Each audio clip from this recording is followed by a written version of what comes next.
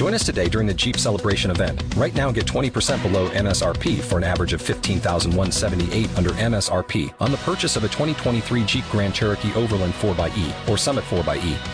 Not compatible with lease offers or with any other consumer incentive offers. $15,178 average based on 20% below average MSRP from all 2023 Grand Cherokee Overland 4xE and Summit 4xE models in dealer stock. Residency restrictions apply. Take retail delivery from dealer stock by 4/1. Jeep is a registered trademark.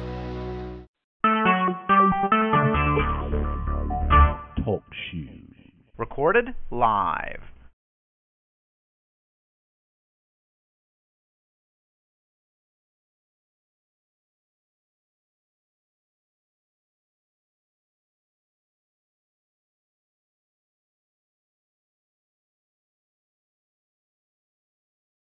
Hey, how you guys doing? It's the producer from Brothers Comics. As the X-Men music fades in, welcome to the Thursday night comic book chat for Brothers Comics as we walk through classic X-Men stories, starting in the Proteus saga all the way through the Dark Phoenix saga, through some horrible Kitty Pryde episodes and issues, and we have now walked past the anniversary issue of 150, which was a Magneto story last time we were with you.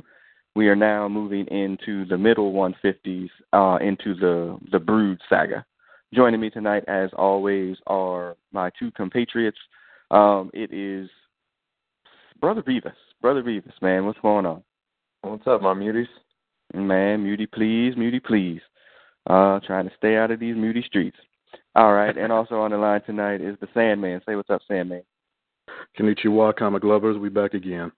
That's right. And we're not sure about Big Hutch. He's been on the milk carton for the last few Thursday comic book chats. We'll see what happens for him tonight. But we were talking kind of before, either via text or right before we got started tonight, as we skipped through after issue 150, again, which was the Magneto story. Magneto gets all in his feelings and guilty about because he almost killed Kitty Pryde, only if he had.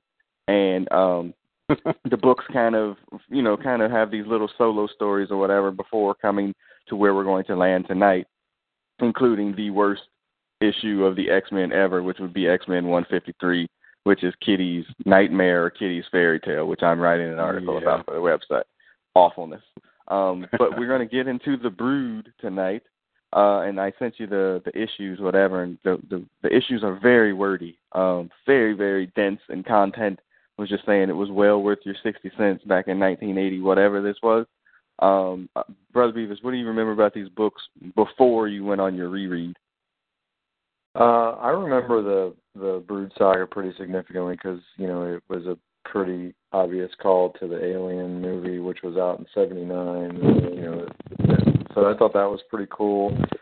Some of the scenes, like, we'll get to the stuff that happens with Colossus. I definitely remember, like, the Sidri Hunters and Cyclops and Corsair running or flying away from them out of the tunnel. So different scenes kind of stuck out, like, oh, yeah, I remember that. But, yeah, definitely remember this. I remember it being as long as it is, but, yeah. Yeah, definitely. Okay. Did you remember it as long? Yeah, you don't remember it that long, but it was long on the reread, right? I'm not crazy. Yeah, like each of the books, but the thing itself goes on for a long time. Yeah, like this whole story. 7 or 8. Yeah. Sandman, what do you remember about them before the reread? I do remember there was a lot that went on in these issues, especially this one, the Corsair coming to Earth and Cyclops, the big drop, and finally finding out about his father and his backstory. And I remember it was unusual to see Storm and Cyclops alone, kind of, just talking about stuff together, because you don't see that very often, because you have the past leader and the current leader. And as we've seen later, many issues later, they actually end up fighting over the leadership in one of the books. Right.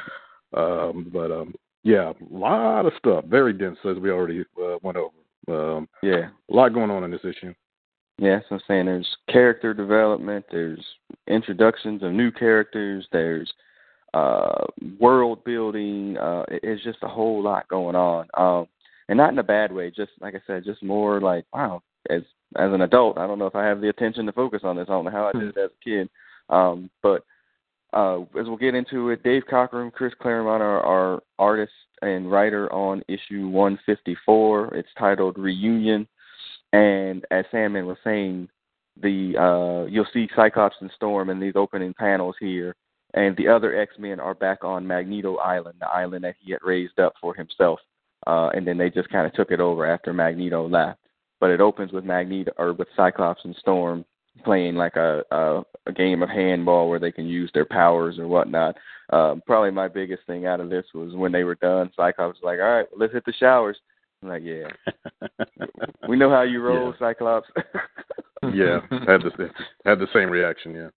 Yeah, we know how you roll, Cyclops. And there's a little bit of back and forth, too, with them in terms of the leadership once they get done with this. You know, like, well, Cyclops, I'm not sure if I want the leadership back. And Storm's like, well, I think I'm good at it, or I didn't want it at first, but I think I'm good at it. But it's going to come up again because Professor Xavier is going to constantly defer all leadership qualities in the field to Cyclops, and Storm notices it too, big time. So that's that part of it. Out in space, Corsair is going to make his way to Earth. He's being tracked by the Shi'ar as he's headed towards Earth. They're looking for him. That was one of my first stop signs. The Shi'ar is always fucking shit up for the X-Men. There's never really a good time that the Shi'ar has done anything good for the X-Men. Can you think of when they did something good, Brother Beavis? No, I mean, and they always was like, oh, you know, we're doing this for the greater good, you know. But yeah, it's whether they have a good leader making bad decisions, bad leaders going crazy. Yeah, they're not the good guys. No, they're not the friends of the X-Men at all, man. I was like, golly. Except for Xavier, even him trying to smash Lalandra, you know, that's it. That's the basis of their whole link. Man, I'm gonna run. And don't get me started about that. Yeah. I'm gonna run him in a little bit too, especially on his little freaking flying punch that's coming up. It's terrible, man. Yeah. Terrible. Anyway, so Corsair is being tracked. Like the other X-Men are on X-Men Island, and of course there goes my app to not read my book. Come on, are you kidding me? Where's my note now? So they're there. Corsair makes it there, and the Sidri, is it the Sidri, right? Yeah, I believe that's what I said, yeah. Yeah, the Sidri are wind up making their attack on the X mansion looking for Corsair, and they're these kind of, like, I don't know how you would describe them, but they're kind of like these spider-like creatures that are sentient, and they can actually form themselves like Voltron into other things too. Like, they're crazy powerful individually, and then they can become even more powerful when they're together. But the bigger issue here is with the return of Corsair, is that Corsair is Cyclops' daddy, and everybody knows but Cyclops, which is kind of literally everybody knows. Yeah, literally everybody knows. Nobody had too many cocktails one night and was like, "Hey man, you know that's your daddy, right?" Tell them the truth. No, that never happened. Or somebody Corsair, you are the father. Yeah, right. Exactly. Nobody ever went and told Cyclops that this is his daddy. And so he's going to wind up having to find out. And kind of the weirdest way, too, because as he crashes in, he sees the locket that has Alex and his picture in it. And he's like, why do you have this? And, you know, of course, there has to go, you know, and has to confess and tell, even though everybody already knew, including Jean, who died with that secret. Storm also knew, who was racked by guilt or whatever. And, not that guilty because everybody knew about it, you know. So in our unpacking of Cyclops, how messed up did you think this made him moving forward? I don't know. He seemed to handle it pretty quickly. I mean, he was mad in the initially, but he seemed to kind of get over it. I guess it was the next issue. He kind of accepted Corsair, I think it is. I forget which issue it is. But, yeah. I mean, he does have a right to be pissed at pretty much everybody. He kind of unloaded on Storm a little bit, in the next issue. But, it kind of comes and goes. So right. I guess he handled it pretty well. Okay, Brother Beavis. Yeah, I mean, I think there's an initial, after obviously he gets over being upset, then I think he's pretty excited to have his dad back because it's nothing he ever thought about. But then I think as you play it forward a little bit, his dad eventually leaves again and doesn't have a significant role in his life. And so, at one point you have to believe, it's one thing if your dad's not around because he's dead. It's another if he's not around because he'd rather hang out with the Shi'ar. Cho. Face buckling or whatever the hell you call it, Yeah. Me and Cho kicking it at the club tonight. Sorry, homie. I'd rather chill in space. Do you know how long it took me to teach Mammon Hezbel to suck my dick without trying to peel it first? No doubt. That didn't happen overnight. Exactly. Right. Oh my gosh. So I think if you play the psychological part of this, it does play into it too, because Cyclops has abandonment issues, like he does, which is why he seeks comfort, whether it be in ladies or whether in other distractions or whatever. He seeks these kinds of distractions for himself because he has these abandonment issues. So I just, I kind of thought it was just kind of interesting when they developed that version of Cyclops. I think it does move forward over the 30-plus years of the character. And then the other significant development is, because this is going to come up a few issues from now, is that Carol Danvers, formerly Miss Marvel, is without powers and hanging with the X-Men. Rogue had taken her powers in an issue of, I think, the Avengers, maybe? The Avengers Annual number 10, yeah. Okay, yeah. She's hanging with them. Yeah, and they're hanging out in a little scene there where she doesn't have some of her memories. Obviously, doesn't have her powers. And, Wolverine is telling her the story, we hung out with some dude that you used to be with or whatever. And, Carol's, all upset and he couldn't remember it or whatever. And then, it looks like Wolverine was about to comfort her. You know what I'm talking about, comfort her. And then Kitty, of course, cockblocks and phases in. And he's like, she messes up everything. Yeah, he's like, Blast, what is it, Kitty? That was the wrong time to face through a wall and the wrong time to do it. I was about to get my groove on, about to show it out of Adamantium. He's like, now you got it, scram, kid. Yeah, scram. I'm busy. Get busy. Yeah. Yeah, now go Wolverine. Damn. 13-year-olds, always cock blocking. So, yeah. So, the book, like I said, it travels through very, very quickly. Where Cyclops and Storm are fighting with Corsair to fight against the Sidri, and it's really pure comic booky stuff. Now, there's an excellent episode of X-Men the Animated Series that deals with this fairly closely to the bone. Yeah, I remember that. Yes, it's very, very close. I mean, they never do the Brood with the X-Men the Animated Series, but they do something very close to this, where Cyclops does find out, or not find out, but he has the story with his father where they fight. They kind of did the Brood with Cody. Cody came back, and he was he was an alien. Yeah, right. Yeah, that's right. They weren't a Brood. They were pretty awful design, but right. It was the same thing. They implanted them all, and they were turning into Brood. Right. Yeah. I mean, yeah. Right. So I mean, they did a pretty decent version of this, I guess. But I mean, it's pure comic booky stuff as the Sidri, and they're flying through the city and attacks and all. I mean, it's really, this issue is kind of like a filler episode to set up what's coming.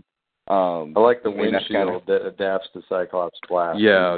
That's major comic booky. My God. Yeah, well, there's that too, and there's going to be where he comes up with his psychic blast when they get the Death Bird as well, or his optic blast. Probably the other main scene that I remember from this too is one, he hits his dad with a right cross after he's confused. Yeah, he knocked him the hell out. Yeah, he's pretty funny. What? Are you going to just leave her there? Yeah, kapow! Of course I'm going to leave her. I'd expect her to do it too. Yeah, so, which is weird because the callback for that is so funny when they're about to blow everything up, he doesn't care, at all. Right. But then he's, perfectly okay, blowing up everything with all the Sidri in it. It's kind of weird. He was like, you're going to leave her back there? She's going to get killed. He's like, kapow! And then when it's we got to blow all these things up, they won't care about anything, and he blows up everything that's there. So, they didn't think about that much. Yeah. But the plot of the whole thing is, again, of course, something with the Shi'ar. Lilandra has the Imperial Guard at her disposal, who beat the X-Men to a bloody pulp on the blue side of the moon in 137. Yet, for somehow, this witch keep getting captured by motherfuckers, too. Constantly. The Imperial Guard are constantly on vacation in whatever moon of Aruba, because she is constantly getting captured by somebody, moved by somebody, like constantly. Yes, she has the most powerful whatever in the galaxy and universe, but she keeps getting caught. Like, it just makes no sense. Yeah, her damn family is beyond off the chain. Between it was DeKen, I think, was the original guy. Yeah, the brother. Back in the Phoenix days, he ended up getting killed trying to obliviate whatever the universe, and then Deathbird, which is spoilers coming up, 30-year-old spoilers, and I guess what? That's yeah. I'm turning this podcast off. They should have said spoiler alert. Yeah. Long story short, her family is fucked up, and yes, exactly. That's half the damn drama in the Shi'ar right there. Everybody trying to take control of the damn throne, I guess, and It's Lilandra's Crazy 2 story, because like they basically say, there was something wrong with DeKen and Deathbird, but have they ever done a You're Crazy 2 story with her? Yeah, I don't know. I don't ever seen that one. Yeah, shoot, man. They might have had one. Yeah, but Xavier's like, once you go Shi'ar, man, you don't go back. So he keep going back to that craziness, like, for sure. Every time something happens. I mean, how many stories are we going to go through where he winds up staying with Lilandra? I mean, we've already been through, I think, too many, almost 2 of them already. Like, sorry, team. Yeah. You're like family and all, but yeah. I need to get my face on. That ass is nice. That face ass is nice. I got to leave y'all. I got to leave y'all, man. Man, for my lady friend. So that's 154. Then we get to 155, which has a very memorable cover, because it has Peter laid out with being impaled by a spear, and you don't really know what happens. And Cyclops is, kind of they don't have the spear in there, but spoiler alert. But he's all bloody. Cyclops is distraught, to say the least. And then I remember this book and this cover, because I think at this time I had maybe converted to liking Colossus a little bit myself too. I was like, man, Colossus is dead? Like, I can't believe they killed Colossus. He didn't drown this time like he almost did in Murder World. Yeah, exactly. But this looked like he could have really died. And like something Brother Beavis has said, once this is 17 issues after the Dark Phoenix died, anything is possible at this point. They literally could kill a character and, you wouldn't even know. Or you wouldn't, it would seem like a realistic thing that could happen. Spoiler alert, it doesn't happen. But Cyclops is, Colossus is allegedly dead, and that's the kind of the teaser for this cover. And then we get back into Cyclops' daddy issues again. Everybody knows, or everybody knew, and he's, again, not the happiest person in the world. Now, it's kind of funny because y'all ever remember any of these stories with Alex and Corsair? Because they never really deal from the brother standpoint.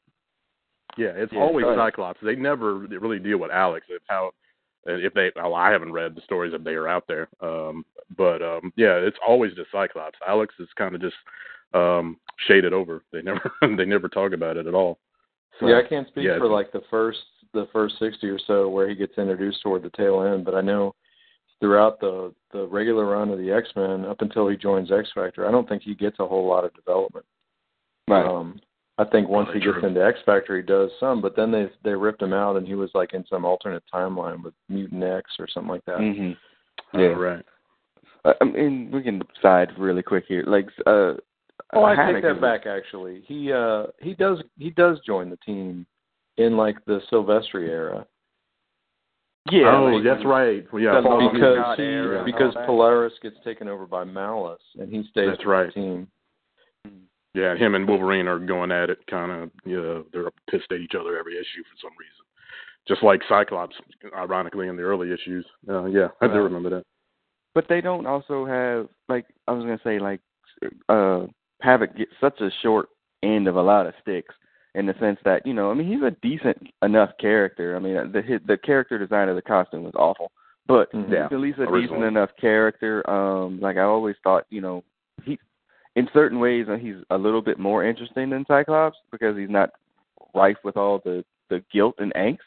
But like I don't know. I was racking my brain. I was like, I've ever seen a story where Corsair was like, "Hey, other son, you know, how are you doing?" Like, there's there's no real attempt to build that bridge with Havoc as it is with Cyclops. But I don't think it exists. Yeah, we get that, you know, in a couple other issues.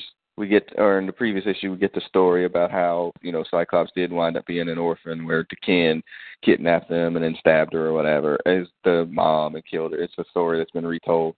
But now the Shi'ar transport everybody back to their base ship, and that means everybody. They take the Blackbird in its entirety with all its occupants, and then they take everybody off of Magneto Island and transport them as well, including Kitty, unfortunately. And there's the stuff that they do with Kitty here in these books. Again, this is no fault obviously of the character, but I mean it's clearly like obvious why 12 and 13-year-old us would have hated Kitty Pryde. It's so awful. Like the stuff that they gave her to do, it was just terrible. It was just such filler. Yeah. So anyway, basically the Shi'ar again fucking shit up. Like, hey, yeah, by the way, we got to save y'all's Earth, and we think y'all's person is there, but if y'all can't go and get her, we're just going to blow you up. So, you know, that's pretty much it. That's basically it. It is it. That's the freaking plot of Men in Black, man. It's like, well, give us the cat or whatever that thing is that's on the cat's the cat on the cat's belt, yeah. Orion's belt, yeah. Give us Orion's belt or we're going to blow up the whole Earth. Like, dang, man, again? And so they give him one Earth rotation or something. Some comic booky thing in here. Like, we'll give you one rotation of the Earth to bring everything back. So anyway. They're like, so how long is that? Is that like an hour? Yeah. So, and then, of course, Xavier's, you know, like, why y'all doing this? Where's Lilandra? And, like, of course, she's been captured. And, like, I demand to speak with her.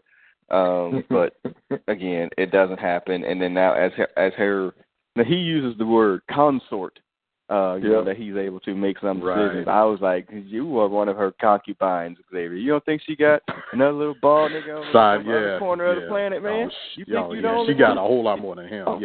Shoot, man. I hope he ain't that dumb. Yeah, somebody's legs they work. So, they're like, all the X-Men are like, and you better not declare Aaron and Halar this time. Yeah, exactly. No joke. Yeah. You pulling that bullshit no more. Yeah. Wise to your ways, Xavier. Yeah, again. No, don't do it again. Man, we ain't even got Angel here to throw out as a sacrifice. Oh, poor Angel. She's awful. Yeah, so they make their time to go, and then they head back to Earth to try to fix whatever that was been broken. But the Shi'ar require that they leave two mutants or two X-Men on the ship, to prevent any shenanigans. Now Xavier gives a side blast to Kitty to give all his information of the Shi'ar to her, and Kurt has to stay there too. And it's kind of funny. When I was reading it, I was like, "Yep, the two people with the worst Marvel cards." Exactly. On the ship. The two most useless members. Yeah, they are literally the two most useless people that you could have left up there. It's just awful. Kitty's so terrible, man. And it's so weird how they draw her, because in some passages she looks like her face looks so old. But then she's built like a 13-year-old. It's so weird the way Cockrum draws her, man. So, I'm sorry. Too bad J. Scott Campbell wasn't doing X-Men. Oh my goodness. Shoo. Man. Nope, them 13-year-old titties ain't nearly big enough. Can you imagine? Woo. Yeah. Lord. So the X-Men get the Earth rotation to fix everything. And they go back to the mansion, and it's all tore up because of what happened with the Sentry. Again, exactly, because Kitty just tore it up with the demon thing on Christmas, it got tore up. So every time they build it, it gets tore back down. So they have to wind up going to the Avengers mansion. Of course, now, hey, can we get some help, y'all? We got this invasion. Hello?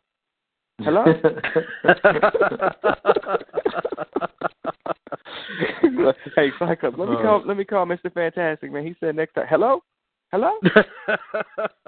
Yeah. Everybody uptown. Yeah. Do. We're sorry. The number you have reached is no longer in service for niggers. Please check the number and call another nigger team. The Avengers are busy making America great again. You cannot.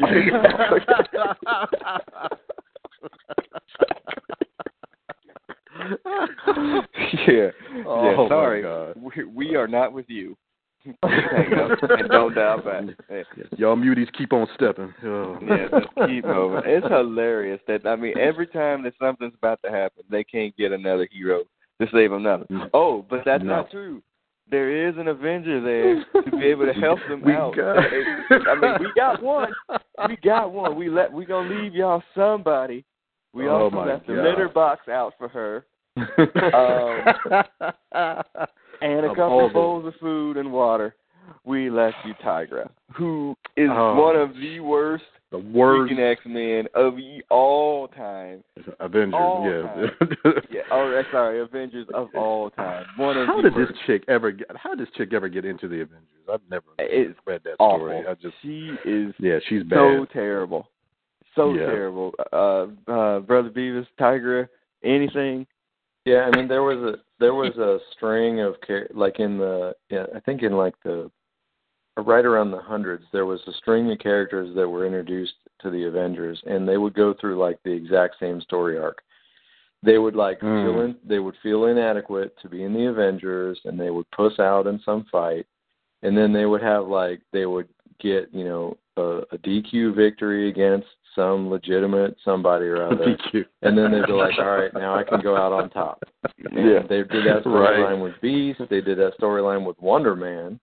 They did that story with Tigra, and it was everyone would come in and be like, oh, I can't measure up to Cap, Thor, Iron Man, or Wasp, apparently. So apparently Wasp. And she was just one of those in a string, and she's, And then she went on to West Coast Avengers, too. So she did. Yeah, she kept a continued push. Yeah, she got a continued push, and she's just an awful character. And, I don't know where she is in terms of modern comics, because I haven't seen her in anything in a while. Seen her. Yeah. So maybe they killed her at some point in time. She's probably alive. She was one of the big, wasn't she a big, oh, no, it wasn't. She was, I think she had something to do in, Civil War. But she was one of the people that was a turncoat or a spy or something and got. Oh yeah, that's right. Yeah. You're right. I do remember that. Yeah. Wow. She was terrible then. Red Hood was getting all the villains back together, and they beat the shit out of her to get her to stop being a hero. Yeah. So she's been in some modern stories, but not in a good way. Not in a good way. Yeah. She's just there to fill out the bikini. That's kind of how I've always thought. She's so much of a DC character. She never really fit in. I always looked at her this looks like a DC character. And the Chitara comparisons are very much real too. But it just seems so, I don't know, it just didn't make any sense.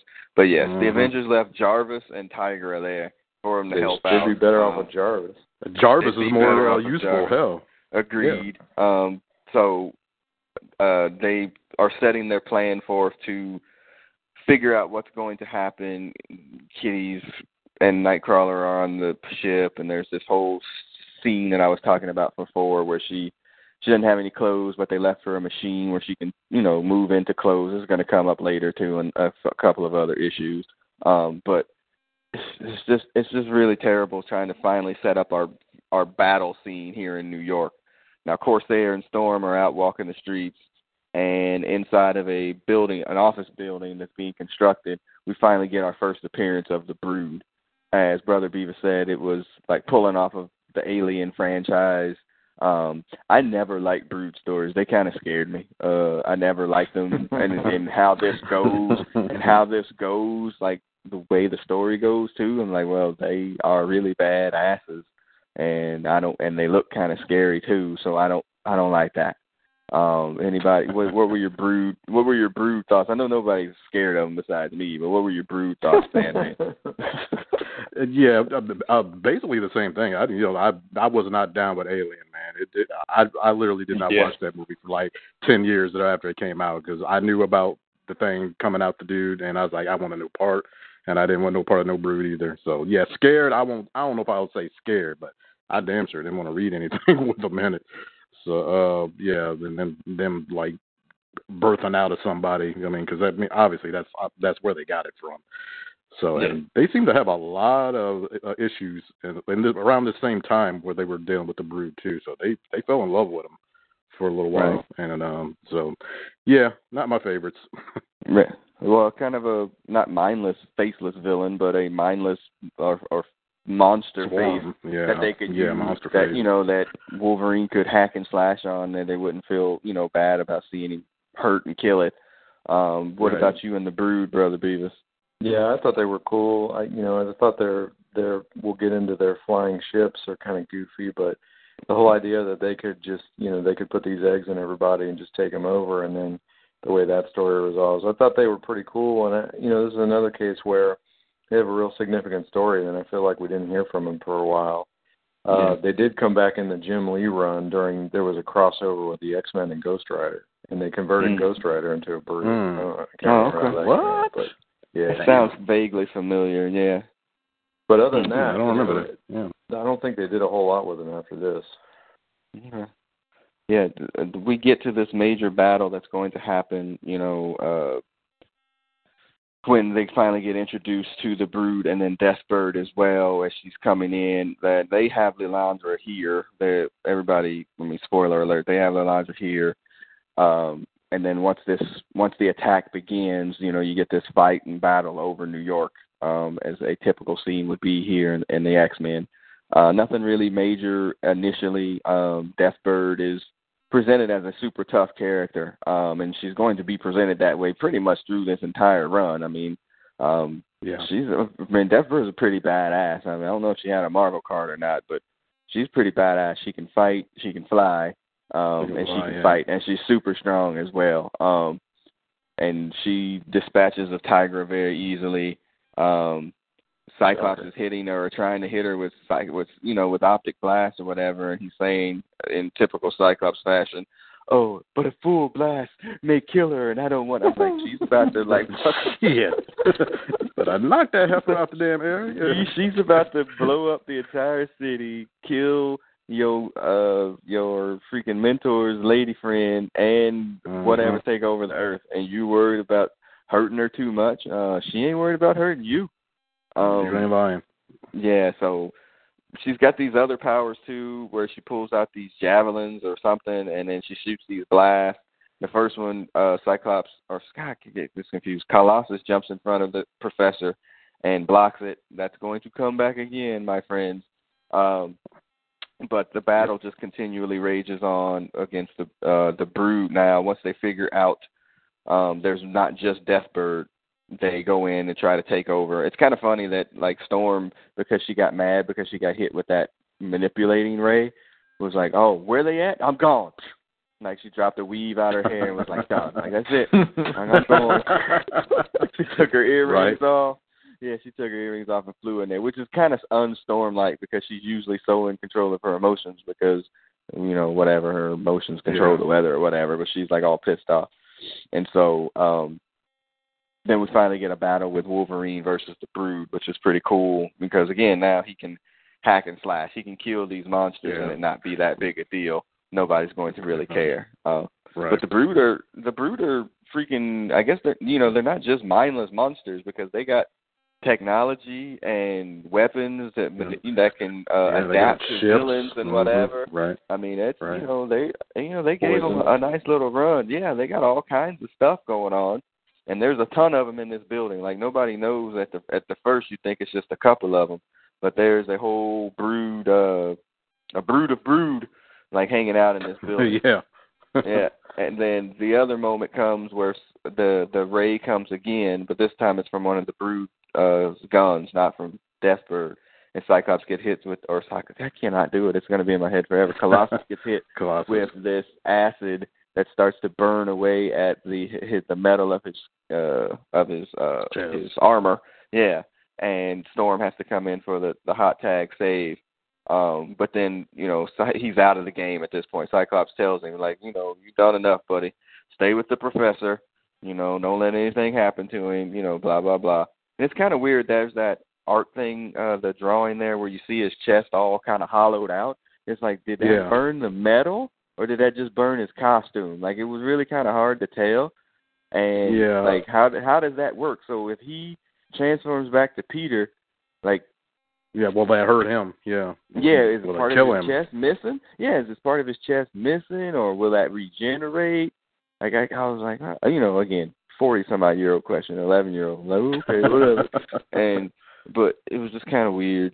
Like I said, just a big fight, total New York, total battle against these people.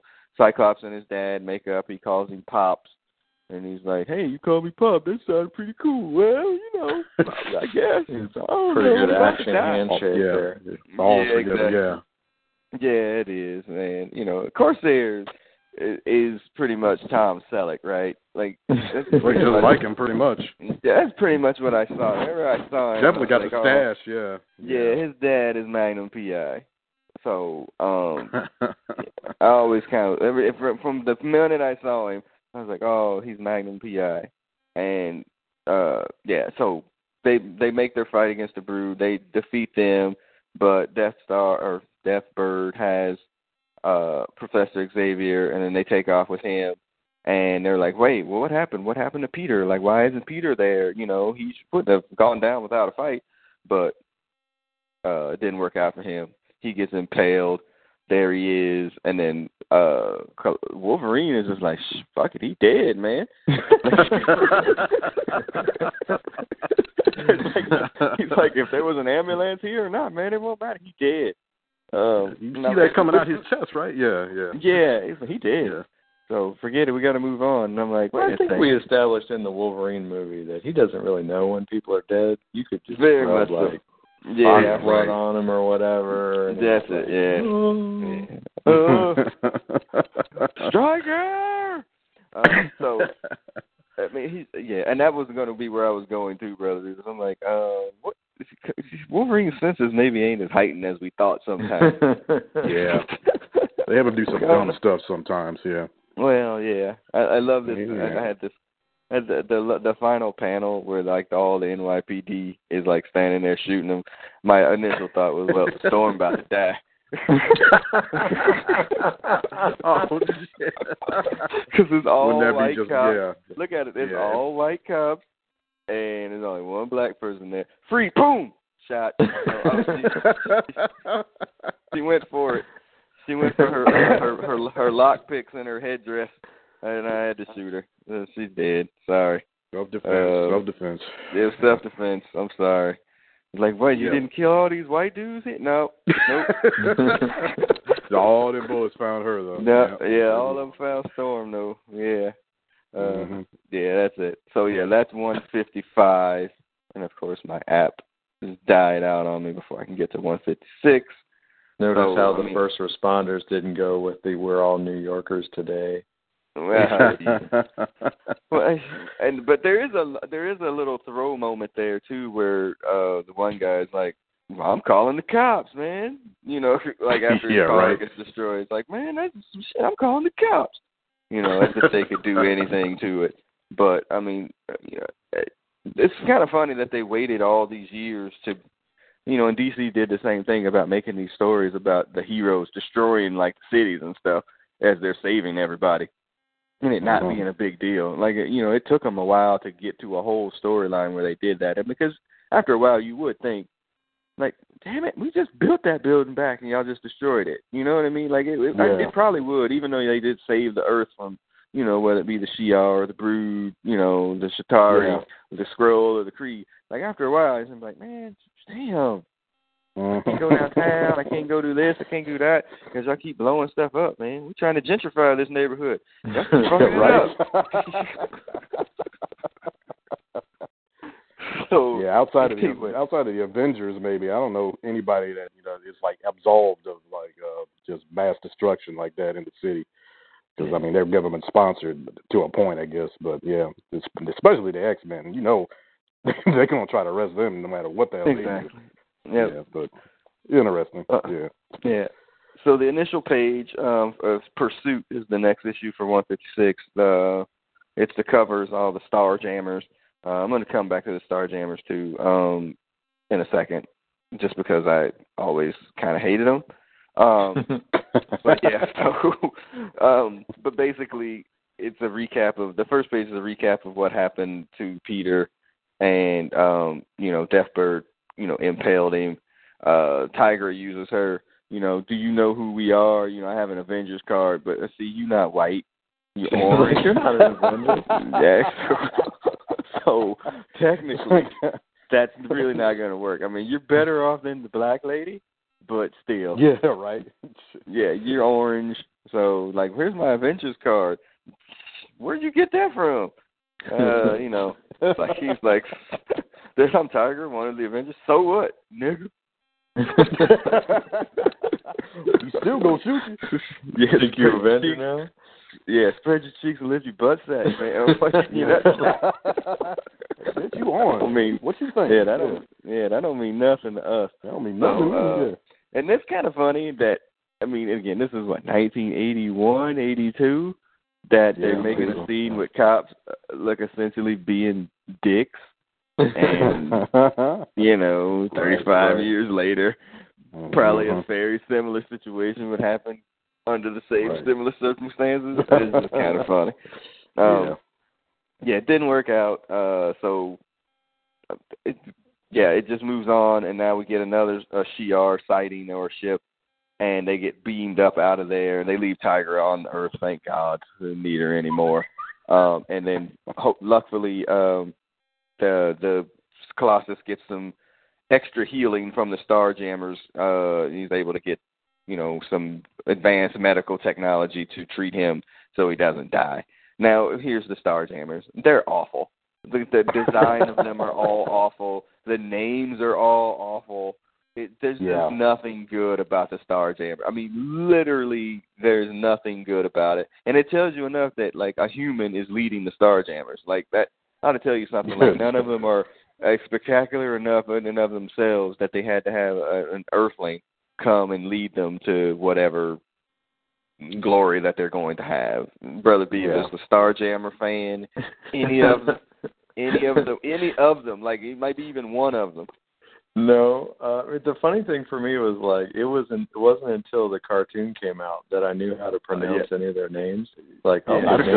Okay, I wouldn't have gone with that, but okay. Cat lady. I kind of like the little fuzzy thing that rides on Chode. I don't know what that is, but Raza's pretty bad. Raza was rocking the metal arm before anybody. I mean, to be fair, that's true. He was a trendsetter in that regard. I'm not sure what sort of animal Hezbollah is. Cat-like.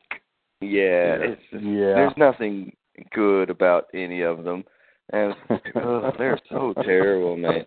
It's like the Guardians of the Galaxy. I was just going to say that if you didn't. Yeah, they're Guardians. It's literally the same thing. Yeah. Yeah.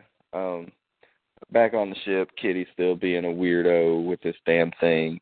But she sees outfits. Yeah, but the outfits. But she sees what happened on Earth to Peter and the acid, and she's like, oh, okay, well, he's fine there. But then she sees the other scene where he actually gets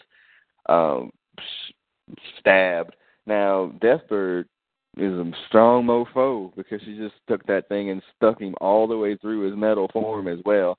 See, I was always under the impression that when it happened, when you see the cover, it's he was in his human form after whatever had happened, and she just, kind of put it through him. Impaled him, yeah. No, yeah. So it gets to, Peter, and it's going to come out here in an issue or so about Kitty starting to realize that she has feelings for Colossus or for Peter.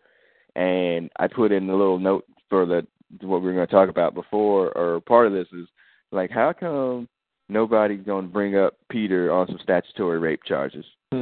Because, again, he's 17, at probably maybe 18. She's 13. Like, how did this even come to a thought that nobody, like, he says that Storm is his sister and she calls him little brother. Like, how did they ever thought, like, you know what, that maybe that's not such a good idea that we have this grown foreigner plowing this 13-year-old. Now, again, their relationship. He specifically does not plow her. She offers for plowing, and he turns her down. Yeah, I know. Yeah, but actually, so this is one of the reason that so Jim Shooter stepped in and he had him undo this. That's the reason for the storyline in Secret Wars. He's like, no, we can't do this. Oh, okay. So you can put black people on roller skates and put black women in baths, but you cannot have theater smashing at 13-year-olds. And see, that's good information because I never knew that, which is good. But neither did I. I didn't know that either. Yeah, that's good. That actually explains some stuff. Yeah. Well, it does because it's awkward, man. Like, it's awkward. Yeah, it is. You firmly established her as a 13-year-old teenager, and you firmly established him, as a 17-year-old. Like, because, they're going to do that little time jump here soon where Liana winds up becoming a little bit closer to Kitty's age, and, like, then it makes it even kind of creepier when they're hanging out together. Like, oh, yeah. You know what I mean? Like, it's weird. Yeah. Like, now it's weird. It didn't seem as weird then, but it's weird, man. You can't have, like, a junior dating a 7th grader. That's weird. That's wrong. Yeah, that don't jive at all. Yeah. So, it didn't. When we were younger, it just didn't. Obviously, it didn't seem to matter as much. But now, as adults, we looking at this and like, hey, whoa, what's going on here? That ain't right. Do I need to call DFAX? I need to make a report. Yeah. But yeah, so Kitty's gonna get her revenge though because they thought that everybody's under the impression that Colossus is dead. And then that's one of those kitty faces where she looks like she's about 35. Maybe that was Colossus. Yeah, Cochran has older than an unusual. Yeah, that looks really strange. It's old and young at the same time. It's a strange rendering of her. Yeah, it's just weird. And then this book kind of dwells off into, like, they finally get put together where Xavier is finally put back with Lilandra in there, which is kind of weird, but they would put these two people in captivity together. It's like they don't have two separate cells, Like, Xavier's got his little pimp lay on there, like, you know what, we can make this a conjugal visit. Since we ain't doing nothing, waiting for the X-Men, to come and get it. But, while we here, it's time to smash, girl. Yeah, I came all across the galaxy, girl. Just and for he you. doesn't. But they have an intimate moment, though. They do. Oh yeah. They have an intimate moment. In a different comic book, or you draw certain conclusions. You could draw that conclusion that they, got it on, waiting for the X-Men to come and save them. Whatever. We about to die. Well, if I'm gonna die, I got to get one in before I die. That's all I'm saying. So, again, Shi'ar messed up things for everybody. I'm just thinking of, again, Phoenix saves them, Dark Phoenix, they come back or whatever. Then we get through toward the Dark Phoenix saga and they wind up killing. We get through to this thing with the Brood, and this goes on for a while. And then we get to, we get to the Age of Apocalypse or whatever. When they come back, they're like, oh, yeah, by the way, the M-Kind crystal broke because of this thing that's going on. Like, we couldn't fix it, so, yeah, we got it. It's just all messed up. There's nothing good with the Shi'ar that happens with the X-Men. I don't know why. I don't know why they continue dealing with them. You can go back to, like, where Eric the Red, remember, he was a Shi'ar agent way back before the Phoenix saga. And, whenever they appear, some shit's getting fucked up, basically. There's some bad news. There's some bad news bears, man. Yep, for the X-Men. But anyway, the sisters have a problem with each other, and Deathbird is very strong, and things doesn't work out. But as this book is finally just essentially getting to the end portion, and again they recap that whole story about how Cyclops and Alex became orphans or whatever, and then that father and son share a moment together. This is one thing that really kind of freaked me out about this whole series too.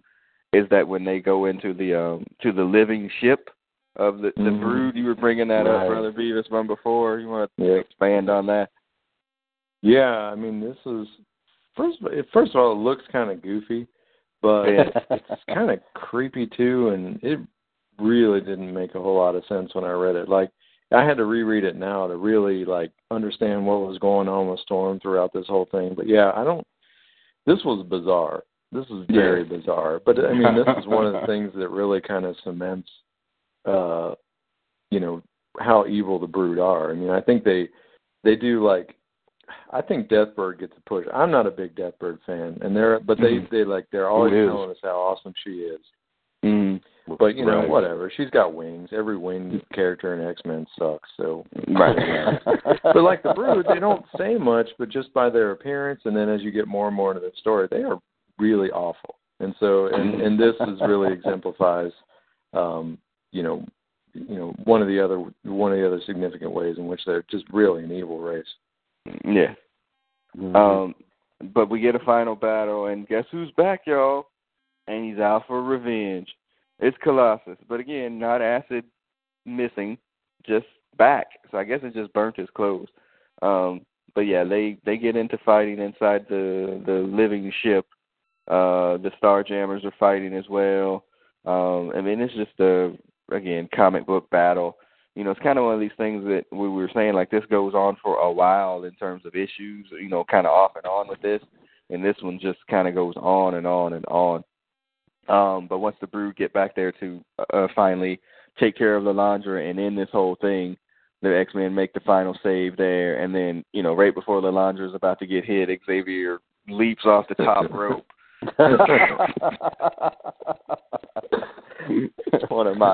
This is one of my worst looking scenes of all time. I'm like, wait a minute, how is he propelling himself like this? And how is he doing any damage with his feeble strength? Because I'm fairly certain the Brood at a minimum had remarkable or some sort of better body than armor. Feeble, yeah. Much better than feeble.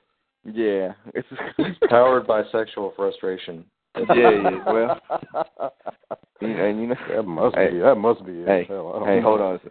Hold on a second. You know what? Now that you said that, I can see how a nigga could lift a car after. You know what? Now I can see that. Is that adrenaline, baby? That adrenaline. Cyclops' face is pretty awesome here too. Actually, there's two faces. One, when they come into the room and he sees Cyclops and Professor Xavier's face, is like, hey! Like a Charlie Brown face. He's so happy. And then Cyclops' face when he's making his leap is like, what? They're both so shocked that he's in the air. They both got that. Nigga, what the hell are you doing? What the hell are you doing? What? I can't believe I'm seeing this shit, son. Your feeble strength. You and your feeble strength.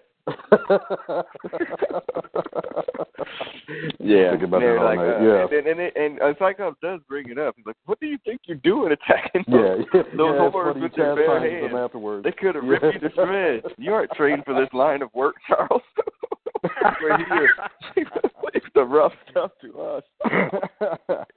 He's scolded him like shit. I got to protect my woman. Shit. They threatened the woman I love. I can no longer sit idly by and do nothing. Whatever the consequences I have. You hear that? I'm somebody's bitch.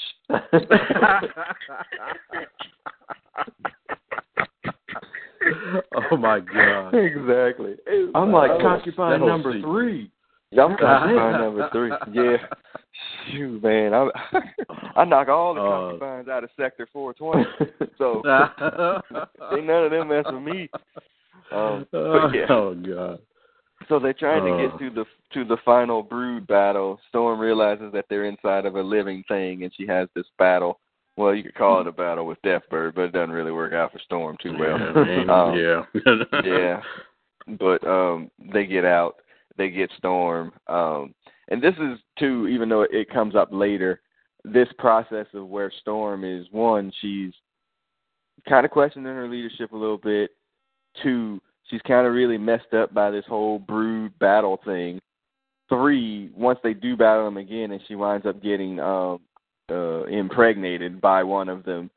Like her, when she does finally come out of this leads her right into Punk Rock Storm, like where she's like lost control of her powers and everything. Like it leads her right into Storm, and it kind of starts here, but like after the second incarnation of where they deal with the brood, where she gets impregnated or whatever, that's where it kind of sends her over the edge when it's over. And those are fun issues. They're super wordy as hell, though. They're super dense. Like there's hardly any. There's a lot of those where there's not even talk boxes. It's all thought boxes, plot boxes. They did a little bit when she was switched bodies with the White Queen because she was all pissed off about that, and they were talking about how the White Queen can control the powers. And then when Dr. Doom turned her into Chrome, she was stuck and her rage got out. So they've been teasing that. But it goes for a long time, and that's something like on the reread is like that. That was kind of weird, you know. She just shaved her head and changed costume, but they work it for a long time. Yeah, they worked it for a while. Yeah, they did. And Punk Rock Storm's a lot more interesting than the other Storm. Her, and she stops the mothering and nannying or mammying of Kitty. It doesn't stop, but it's not as obvious anymore. I think she becomes a much more interesting character, and the design is great. I mean, we'll get to it when we get to it, but the design was so freaking radical at the time. It's the exact opposite of what her regalness of the her original outfit as Storm. You know, I mean, she wore that outfit for many, many years, so it was a shock. And then our last issue was 157.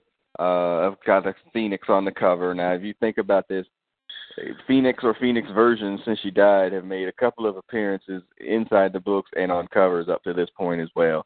I always keep thinking, I was like, it's still, even to this day, and now they're going to bring her back in X Resurrection anyway. It's some version of her. I'm like, why did they kill her? I mean, they should have never killed her. They could have depowered her and left her as Marvel Girl. Her as Marvel Girl and just kind of bury. Can you bury the Phoenix? It always rises again, but bury that part of it, and only bring it out of the mothballs when you need it to. And they didn't. I read this book. I think we all talked about this before about where they wrote that alternate story where she did live, where they didn't kill her, and sometimes they were thinking that maybe they should have gone that way. Sorry, what were you saying, Sam? It just goes back to like in the Phoenix Saga when she destroyed that star and the planets. What they were thinking is that she got off too easy, and how could somebody live with that? Even though she lived through it, so they're gonna just go ahead like nothing ever happened. So that was a big philosophical debate between Claremont and Byrne, I guess. In one of the issues, they actually printed their thoughts on that.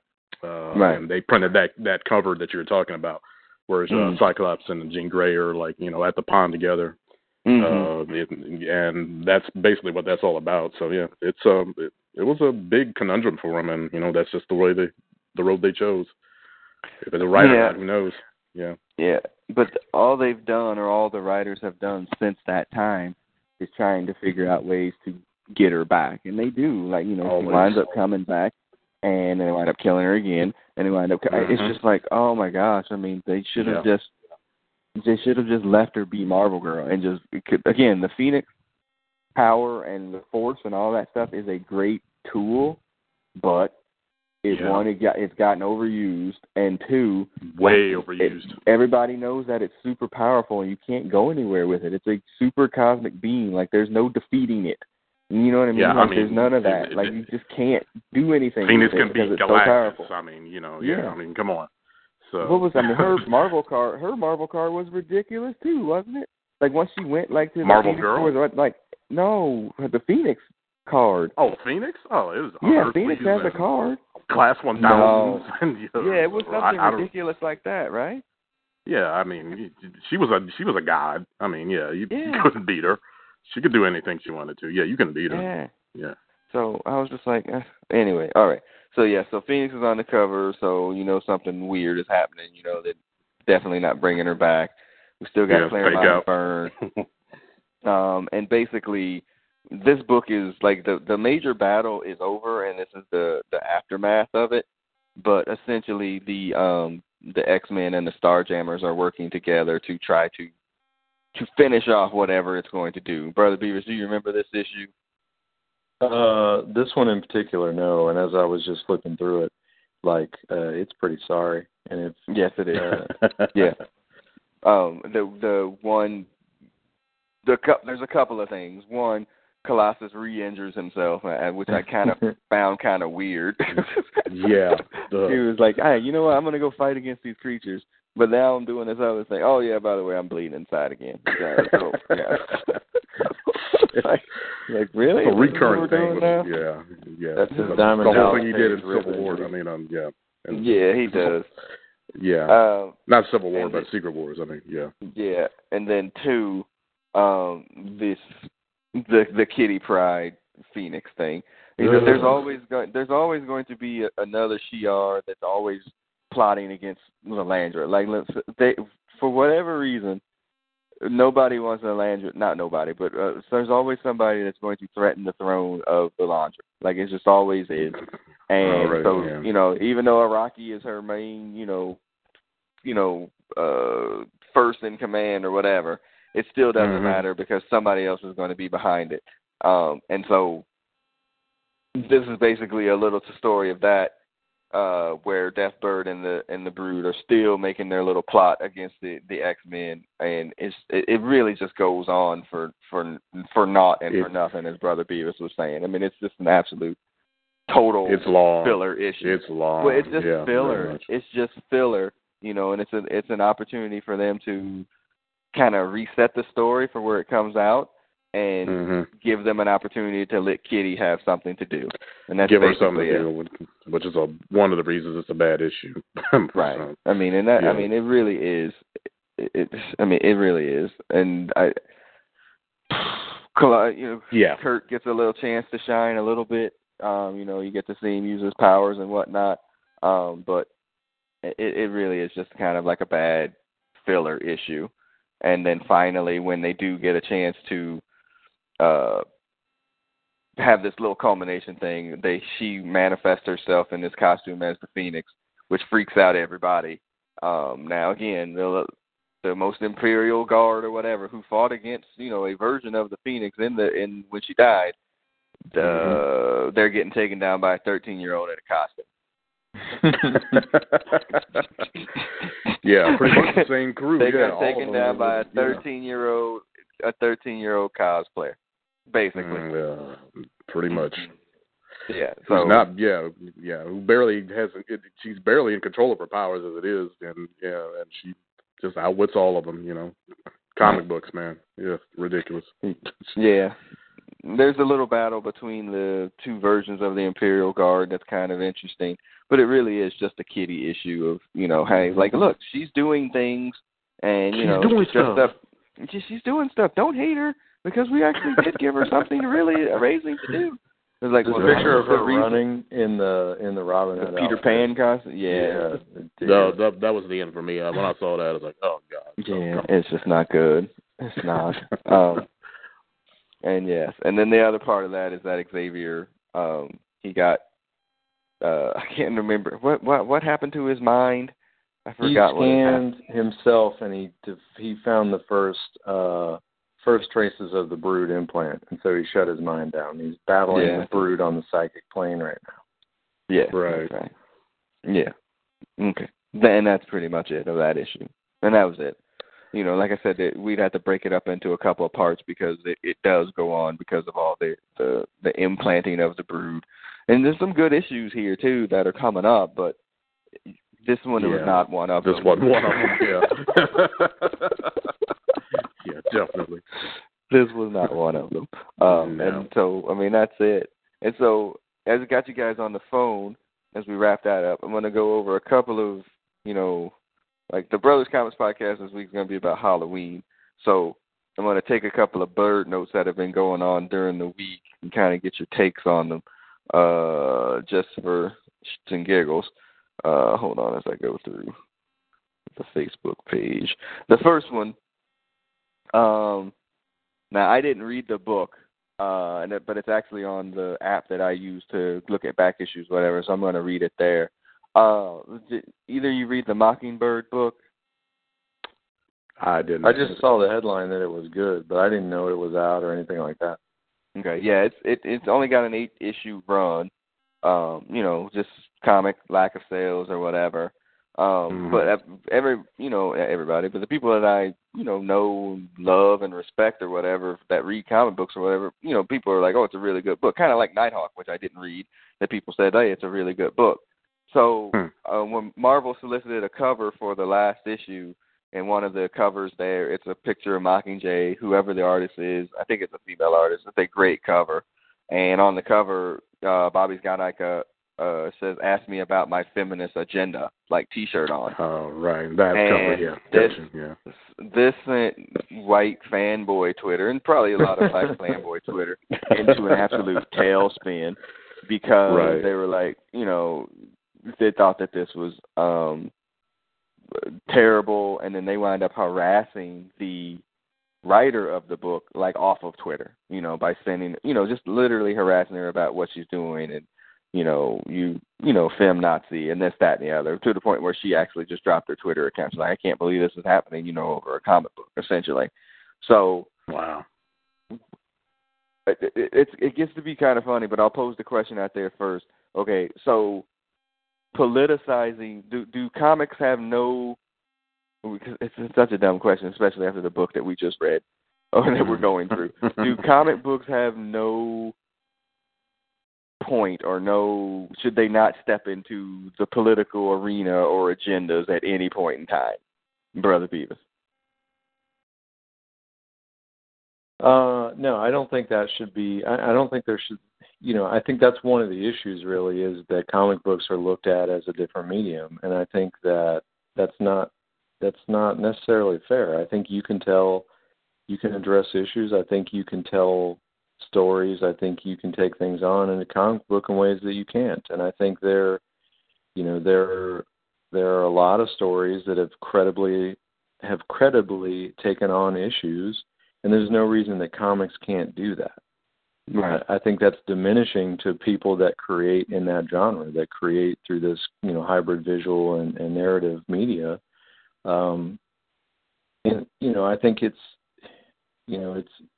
foolish to not want that to represent. I mean, I think the issue is I think a lot of things it's representing and trying to stay current with the topics of the day. And right. If you just want if comics is an escapism thing, and you want to see this microcosm, and particularly one that's a largely white male microcosm, and you don't want that messed with, I think that's blind to the nature of the way things are right now. And I think there's a lot of discussions about equality, and not just equality, but just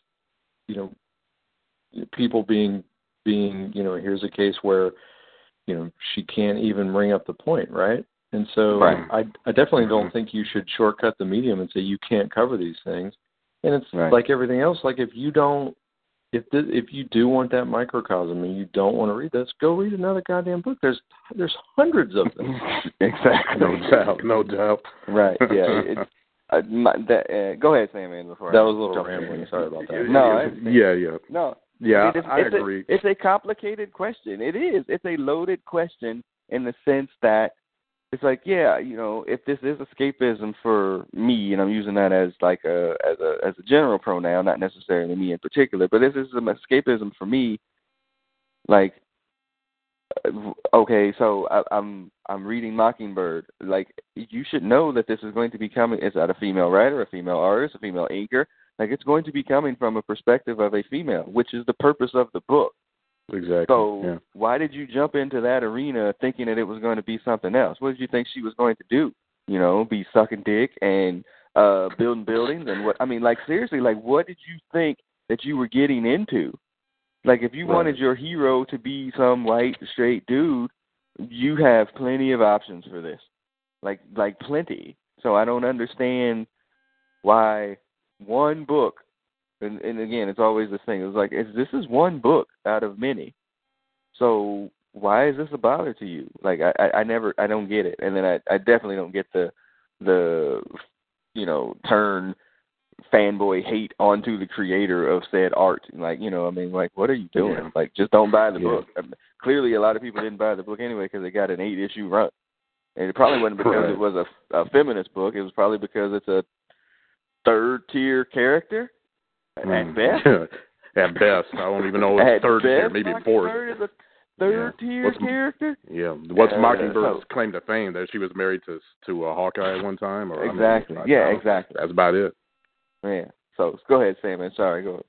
Yeah. I mean, I think it's a cop-out that they should have to steer clear of anything political. I mean, there's a lot of good topics that can be tackled in some of these politicized topics. The X-Men, we were talking about the X-Men. Hell, I mean, the X-Men all the time represent bigotry and, a movement against bigotry and persecution. I mean, that's politicized as it is.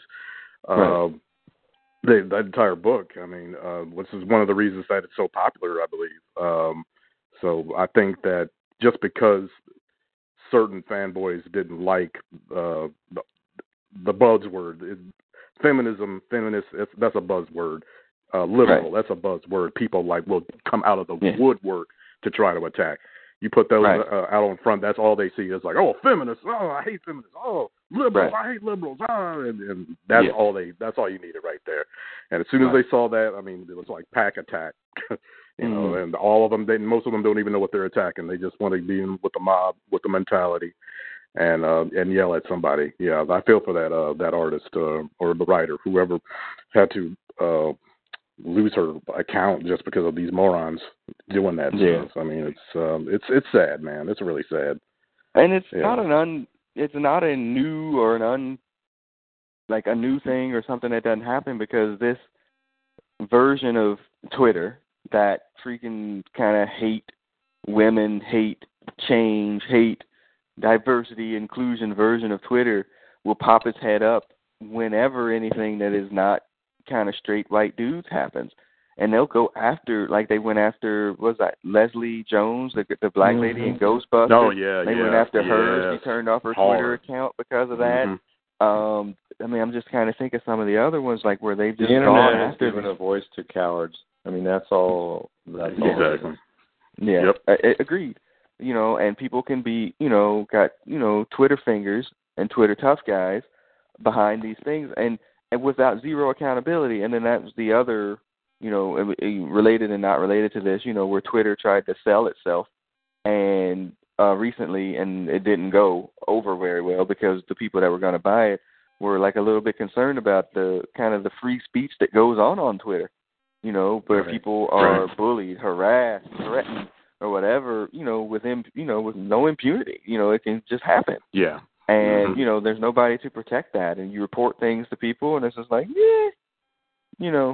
sorry that that didn't violate anything. It was like, well, that seemed kind of like a threat to me. I'm going to rape this fucking cunt bitch. Yeah, those aren't just words at that point in time. That's serious. Yeah. Twitter's the Wild West, man. It's wide open. And I never, we all got our moments where we can get angry about something and get passionate about it. I could never see myself getting so super passionate about like make-believe characters, like to the point where I'm ready to call somebody a fucking nigger bitch, that I'm so worried that somebody is portraying something that I'm like not. Like I just don't see it. And I'd like to say, oh, it was just like a bunch of teenagers, but it's not. No, it's not. It's a bunch of old dudes, like a bunch of old dudes, like sitting behind their computer, just pissed off and angry. And I just don't get it. So that's just weird. Go ahead. Sorry. I wasn't saying anything. I was agreeing with you. Go. No, okay. And then I had one other one here. Where did it go? Sorry. It was unrelated to that topic. I lost it. And then went away. All right, so I'll let it be. I can't remember what it was. Oh, there it is. Sorry. Yeah. It is Halloween, and this is going to come up on our other podcast too. We all know that this is not acceptable, but the idea that people will try to use blackface as a costume for an excuse. I saw this. Like, because it's Halloween, so if I am wanting to be fill in the blank character, like, so Brother B was like, I want to be Black Panther for Halloween. All right, I'm gonna get my vibranium costume. You know, I got my vibranium. I got my little the mask. Teeth. Yeah, I got my little teeth thing on. I got my mask. You know, like I'm set. And so, oh man, that's a cool Black Panther. But then he takes his mask off, and his face is in blackface. With Chadwick Boseman. Yeah, you got Chadwick Boseman like tone on. The idea that I have to explain this to people where that's not cool, like, help me understand how nobody gets this still. Like, help me understand. Like, Sammy, help me understand why nobody gets, like, why this man, cool. Oh, they understand. They understand what the hell they doing. They trying to feign ignorance as like they don't. But, you know, these motherfuckers know what the hell they're doing with that stuff on. Knowing it's going to attract attention, the wrong kind of attention, and knowing it's going to be, you know, for whatever reason, they feel like they have to get their 5 minutes of fame, and in the worst way possible. Man, fuck these people. They know what the hell they're doing. They're not. It didn't miss them. They know. Yeah. That's my response to that. Well, it's really, you know, everybody want to be a nigga, but don't nobody want to be a nigga. And there you go. It's so. Brother B was helping me out here. I mean, that we have a story that we went to a Halloween party one time. I was wondering if you were going to bring this up. Oh no. We went to a Halloween party one time. Like, as I went as a white dude and he went as a black dude. It was horrible. I think we were Jeff. Well, we'll use government names. I think we were with two other dudes. I think maybe JH and DL. That's right. We had gone to visit college. And on the way back, we stopped at a from Northern Kentucky, Halloween Cincinnati, party. Right? Yes, we went up to some party, and I don't know. Did we use makeup though? Yes, we did. We switched gear, and we put on. You went in whiteface, and I went in blackface. Thus, ending my bid for President of the United States. So, oh my God! Oh no! As did our compatriots. Yeah. Yeah. Yes, but I don't think that nobody had Snapchat or anything then, so you probably say this podcast will ruin your chances of being president. But the inexperience of youth in the 80s would probably cover a little bit of that. I can't really roll with adults, because, you know, again, and I would give a white teenager a break on this, because they might not know about it, because nobody would even tell them that. Nobody would tell them that they would, like, you shouldn't do that until they were stomping them.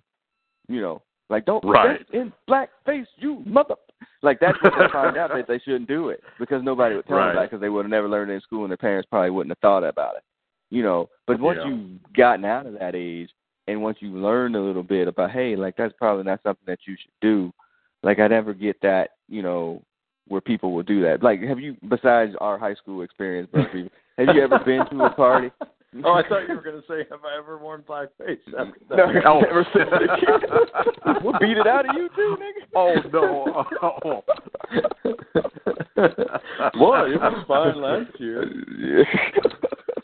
On the grounds of I might get my ass kicked, I'm not going to answer that question. I always I guess I'd like to rationalize it, that since it was sort of a mutual thing, and I think it probably wasn't our best. It probably wasn't our best moment. I'll leave it at that. We all got one, so yeah. But you've also probably been in situations too, and then whether you said something to me or not, or out of not saying anything, or just it wasn't an issue, or I didn't talk to you. Like, you might have been in situations where people came to parties in blackface, and like, I know I haven't, I haven't. I've never, besides that, I know I haven't because you would have heard this story, whether it be on this podcast or something else. Because I probably I don't think else. I ever have, or I just blacked it out. Okay. No pun intended. Yeah.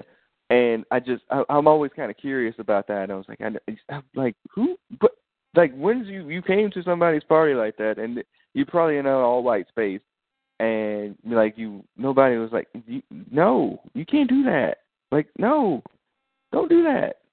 So, this is our just little discussion. If you listen to this podcast, you're a white fella.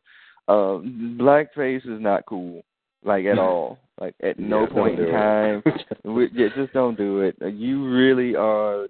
If you come across the wrong street, and I'm not talking Twitter streets, if you cross the wrong street with that shit on, you are going to get beaten up first, and then questions of why you shouldn't have did it will be much later. So much later. And whiteface just really isn't a good look. I mean, it's not. Yeah. No. Yeah. Well, and when that's the thing too, if we want to dig in deeper into that, it doesn't. A whiteface also doesn't carry the significance or the historical significance either. People will try to be like, oh, well, what about somebody that did this? Eddie Murphy did a skit on Saturday Night Live. Yeah, it was making a satire of how people are treated differently when their skin's a different color. Like, it's different. And there's no historical, basis for that. There's no Al Jolson or no equally equivalent version of that for black folks. So, anyway, all right. Okay, so that's it. That is podcast, that covers the Thursday night comic book chat. We always dip into something else a little bit at the end here. As we start to move forward, as I was looking at the following episode or issues, like 158, we're still brooding it up here too. Mm-hmm. It goes on for a little while. Yeah, it does, and I think that's what I was thinking about.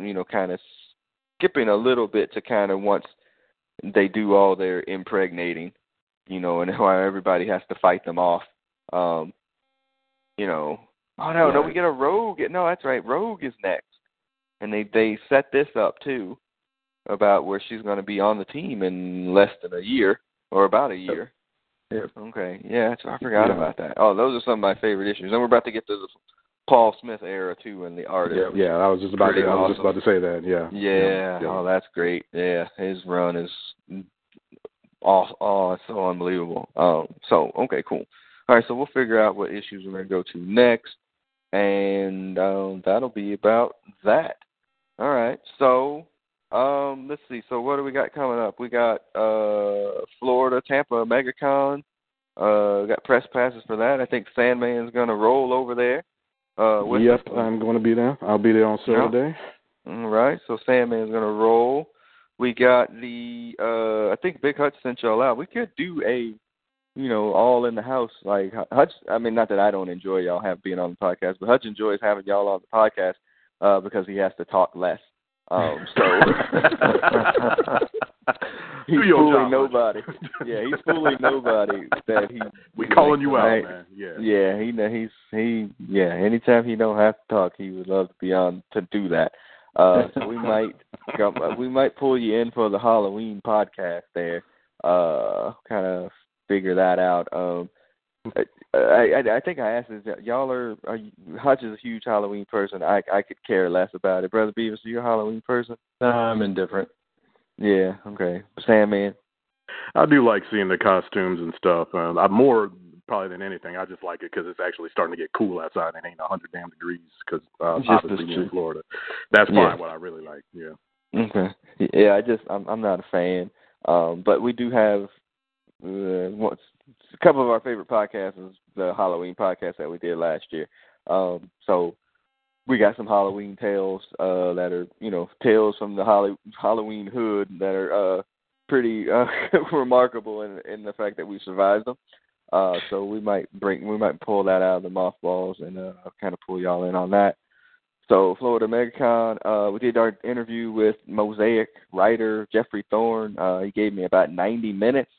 And I'm still in the process of trying to chop it up into pieces where I can kind of put it together because it was so much. And we talked a lot about a lot of different topics.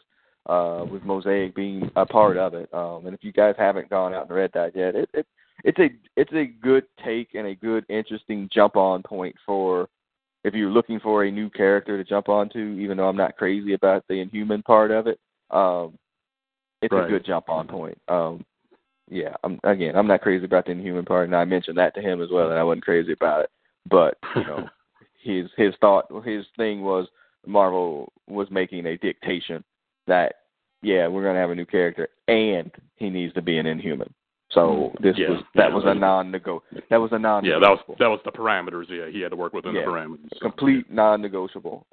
So there was that, and then I meant to say something to y'all earlier. Death of X2 came out this week as well. I'm going to buy it. Okay. Yeah, I'm going to buy it just for the sake of I just want to finish it to say that I did. Yeah. I'm kind of excited about this X-Men Resurrection thing as much as I'm trying to suppress any freaking strong feelings I have for it. But X-Men Blue and Gold got me completely hyped, and I'm so angry with myself. So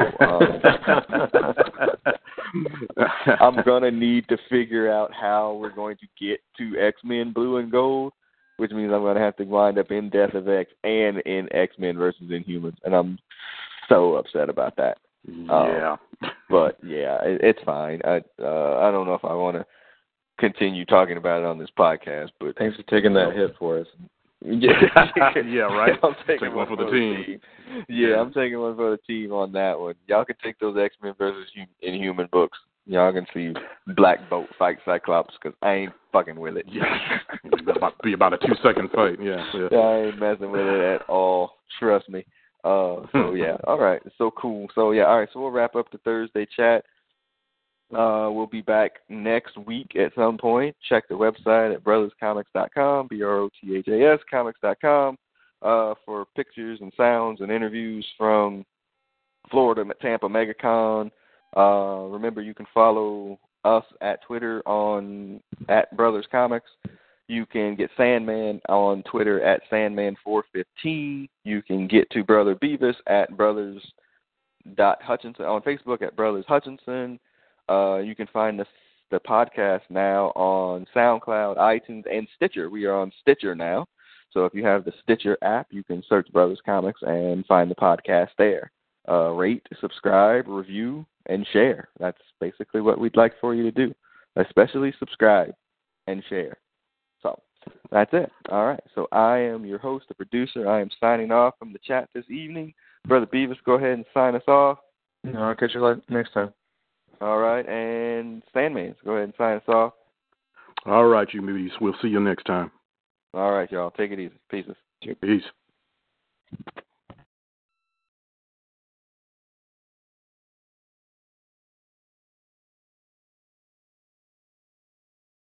Hello, it is Ryan, and we could all use an extra bright spot in our day, couldn't we? Just to make up for things like sitting in traffic, doing the dishes, counting your steps, all the mundane stuff. That is why I'm such a big fan of Chumba Casino. Chumba Casino has all your favorite social casino-style games that you can play for free anytime, anywhere with daily bonuses. That should brighten your day a little.